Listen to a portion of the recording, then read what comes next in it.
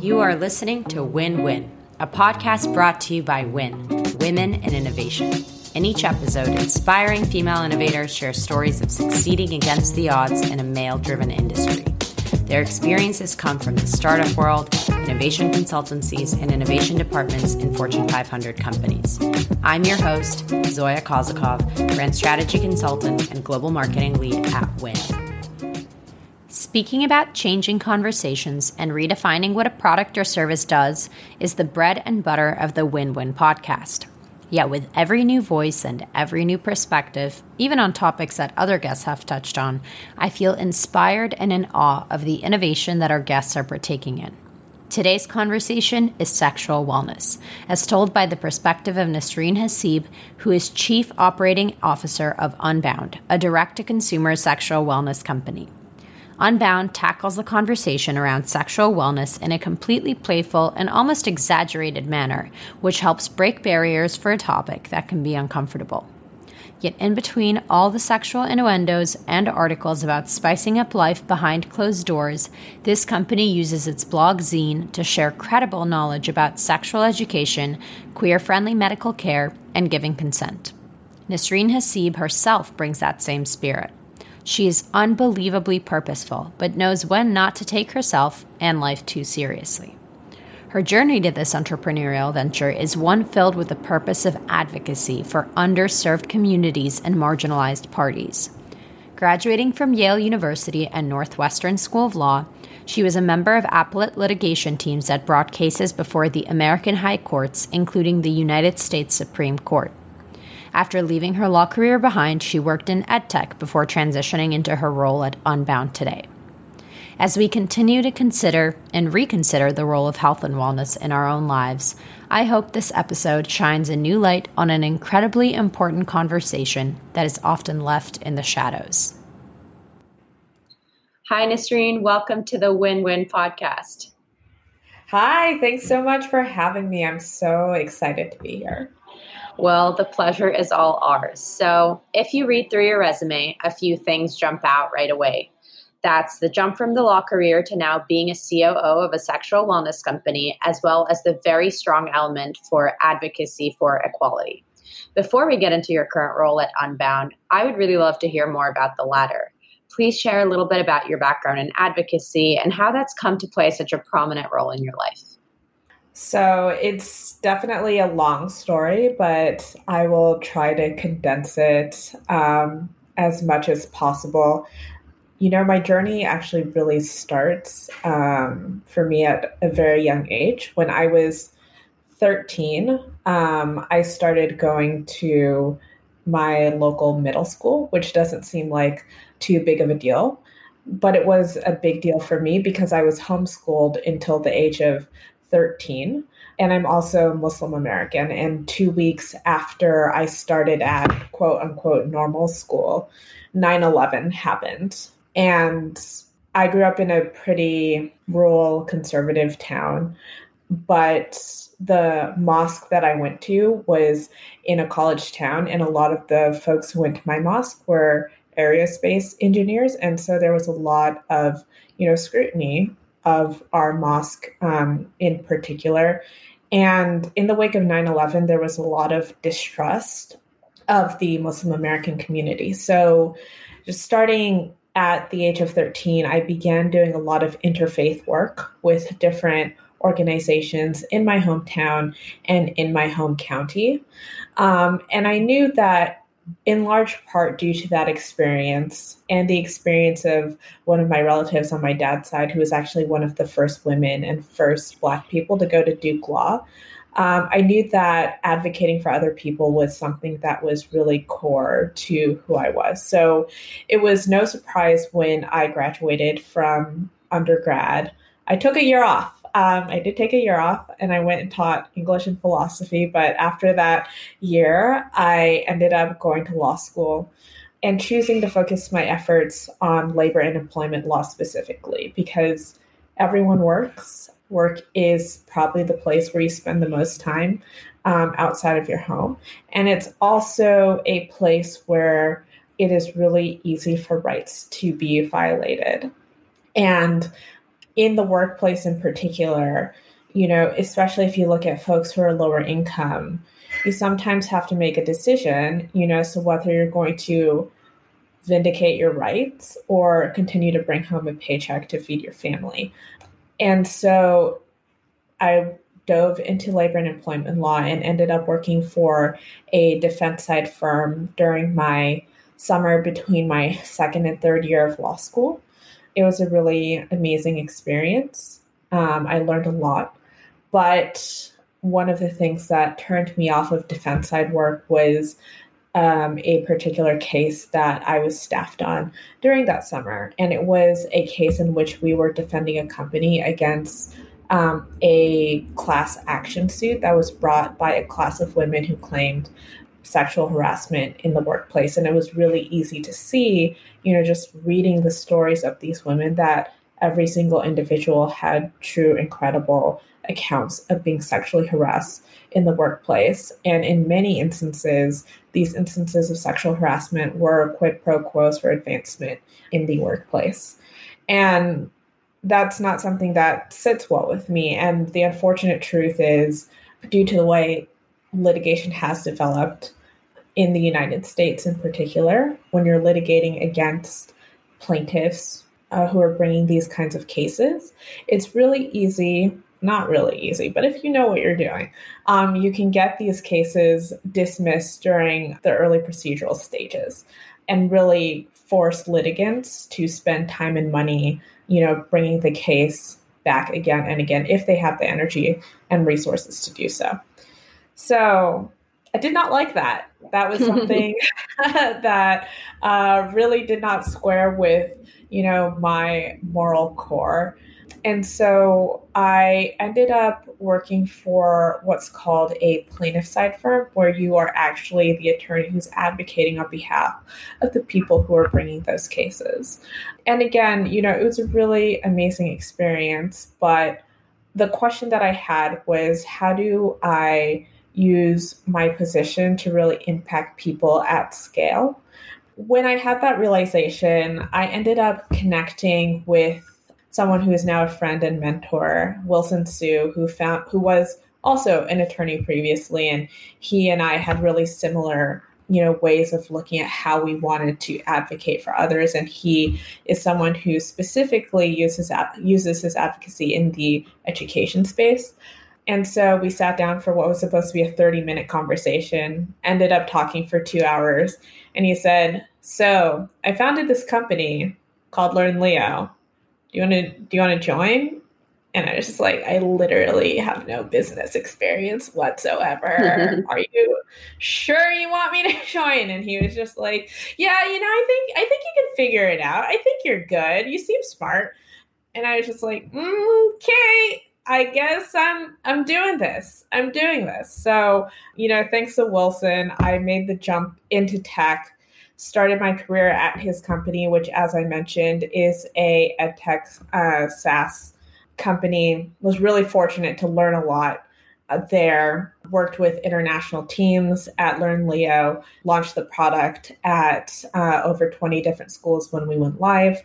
And, was just really fortunate to have his trust as we built the company through those early stages. And then once my fiance finished up his MBA at Berkeley, we knew that we wanted to move to New York. And I actually thought about moving into venture capital. And so I was really interested in exploring opportunities around there. But then this little company called Unbound reached out and said, "Let's chat." And when I had the conversation with the team, I realized that the mission of the company was very much aligned with, my core, because at Unbound, it is our core belief that when we give people knowledge of their bodies, we increase their agency over their bodies and increase their ability to advocate, for themselves, and to move around this world with more freedom. So it was a little bit of a twist and a turn, but that's how I ended up from, labor and employment law into sexual wellness. Yeah, and we'll definitely get into so many different parts of that story. But something I was curious about was that you talk about some of these ethics that you grappled with on the litigation side of, what felt right to you and what didn't sit right to you. What were some of these decisions that you had to make for yourself that actually pushed you to take that step and take that risk, turning away from what could maybe considered more of a lucrative career? It seems really trite to say, money doesn't matter, because it absolutely does. But the thing I knew about myself was, like, I grew up in a single parent household. And so I knew what it was like to live without too much. And there are a couple of things that I feel like factored into like that decision-making process. Number one, I was like 26 years old and all of my belongings fit into like 10 boxes. So it was really easy for me to kind of turn away from the law because I didn't feel bound by golden handcuffs. Number two, like I didn't have a family at that point. Now I have a partner. We don't have kids, but we have a couple of cats. Not to downplay that, but like the third thing, which is something that I don't talk about too often, does go back to something that is really fundamental to who I am, and that is my identity as a Muslim American. One of the things that is so fundamental, at least to my faith, is really thinking about what I can do to turn around unjust situations. And when we look at how labor and employment cases are litigated, there are very competent, brilliant attorneys on both sides, but those brilliant and competent attorneys are sometimes choosing to advocate for a position that, yes, while you have a duty to zealously advocate for your client, when you take a step back and think about how you're building and contributing to the legal system, as a whole, and about the impact that your decisions to advocate for this person are going to have on others down the line, that's something that definitely caused me to like pull up short. Yes, there's like the short-term benefit of like me potentially staying at a law firm and becoming partner, but there's a downstream effect. And I think it's really important for every single person to really think about how they as an individual do contribute, to the way in which like we build and function in our society. I think it's something that a lot of women, both early on and later on in their career, experience. So definitely a very interesting consideration.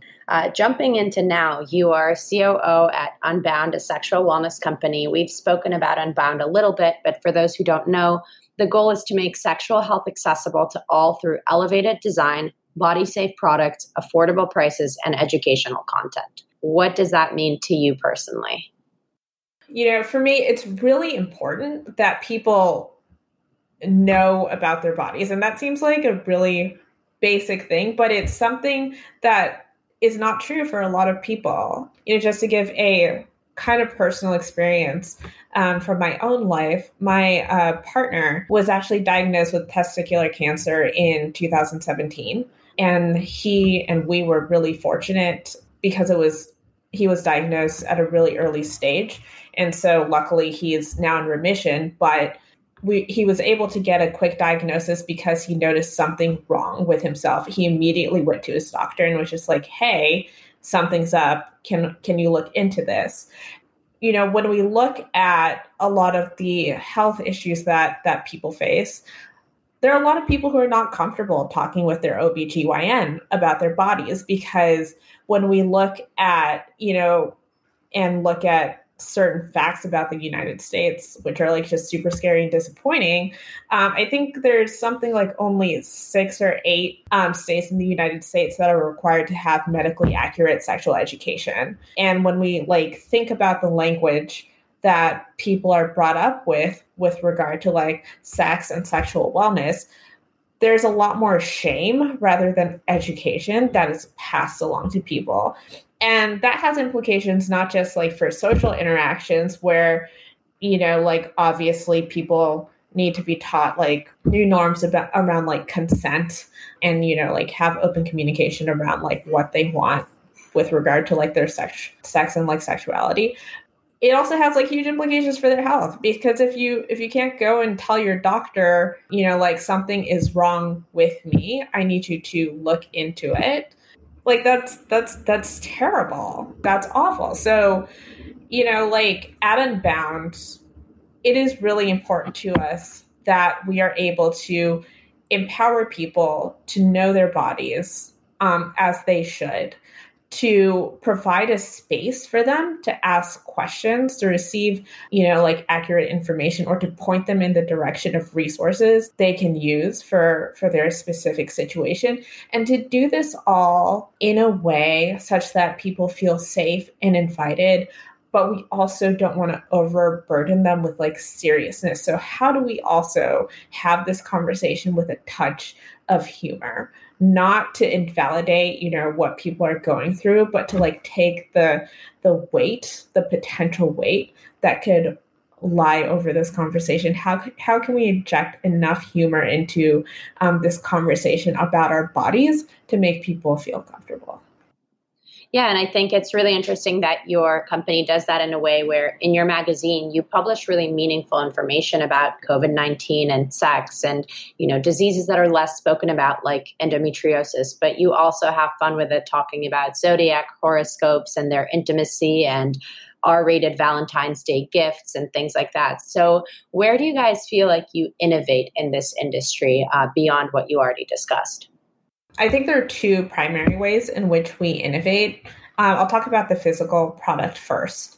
So when it comes to our vibrators, primarily, Unbound sells vibrators, lubricants, and other sexual wellness accessories. There are a couple of core things that we consider. The first is, you know, function. What is the intent of this product? Which part of the body will it stimulate? Number two is ease of use. The best kinds of products are, you know, the products that you don't have to really like think about opening the manual to use. So how intuitive is our product? And number three, how beautiful is it? And that's really something that a lot of businesses in this vertical have previously not taken into account. But, you know, when you're really thinking about it's the use of a vibrator is really like this kind of dance and like conversation. So is this something that I want to pick up and engage with? Is this something that's easy for me to figure out how to use in a moment where if someone like opens a door or, you know, like something disrupts my like setup?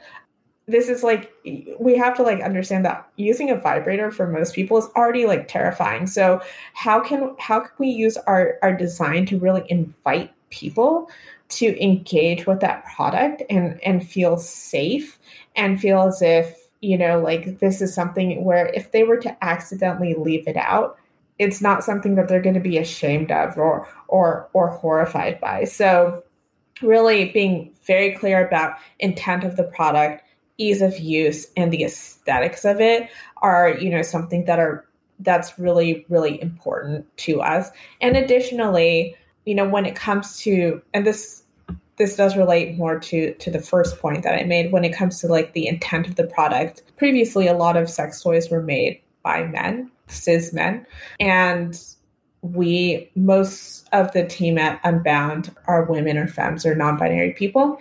And so we really think about how our toys like conform to our body, how like they stimulate, how they, how, you know, from opening the package to like charging it, you know, like what that entire journey looks like, because it's not just about, you know, like the time during which you're using this product.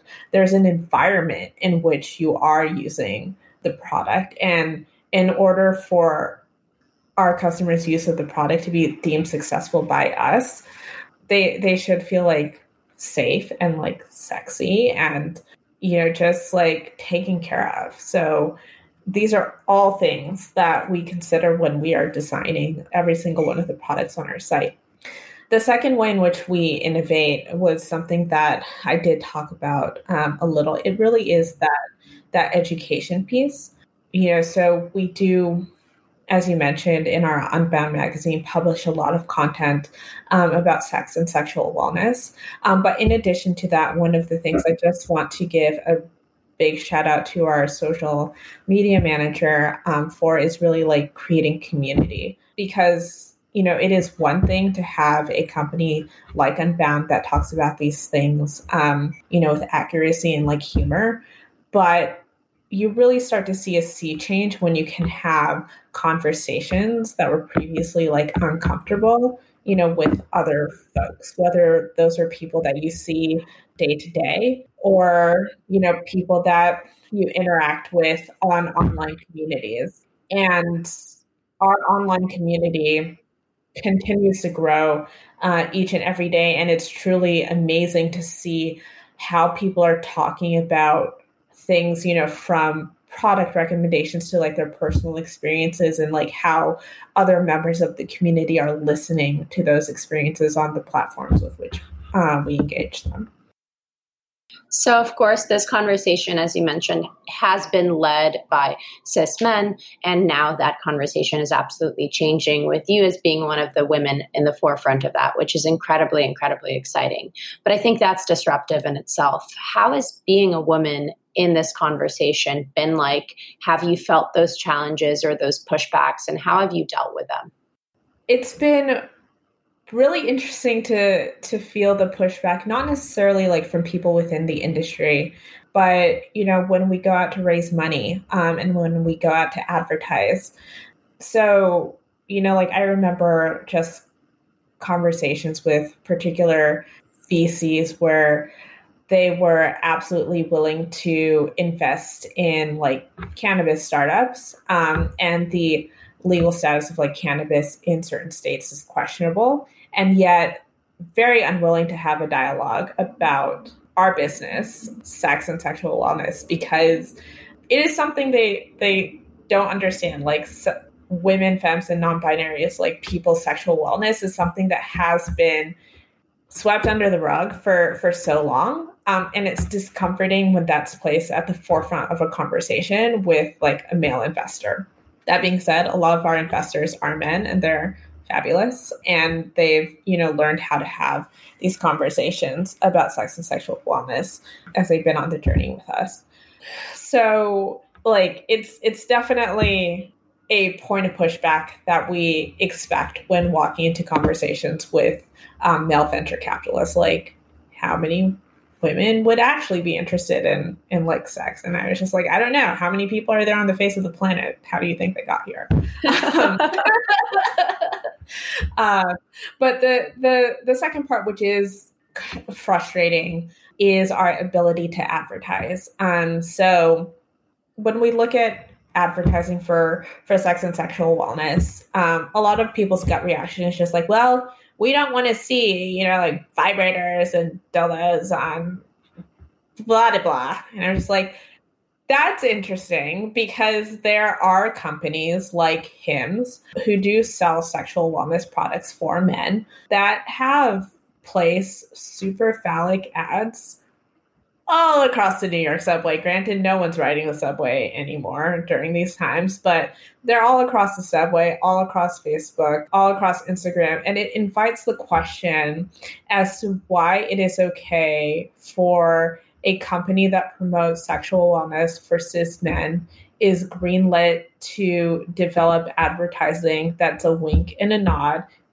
It's a huge wink and nod, to like a full smile, not even a nod. Yeah. But yet, when Bound as a company has commissioned art that doesn't show bodies, that only shows product, and product that is not phallic, lubricant that is in a tube, some of our jewelry, which is more akin to like merch than, a vibrator, why our accounts are automatically blacklisted. You spoke about raising money and investing. Sex tech has been so prominent in the conversation around the future of sex, the future of intimacy. I was hoping to understand more about your thoughts on that, and what role does technology play in innovating sexual wellness as an industry? I think the best innovations in technology give people permission to push their edge.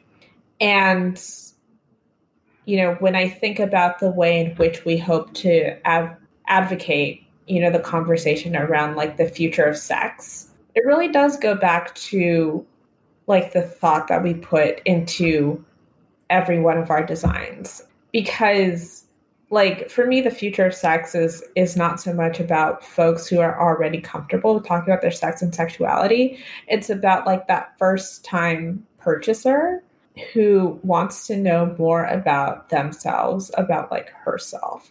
And so for me, it's not necessarily about, developing products that we can like say control with our mind, even though that would be like really dope and cool, or about integrating like VR, AR into our products.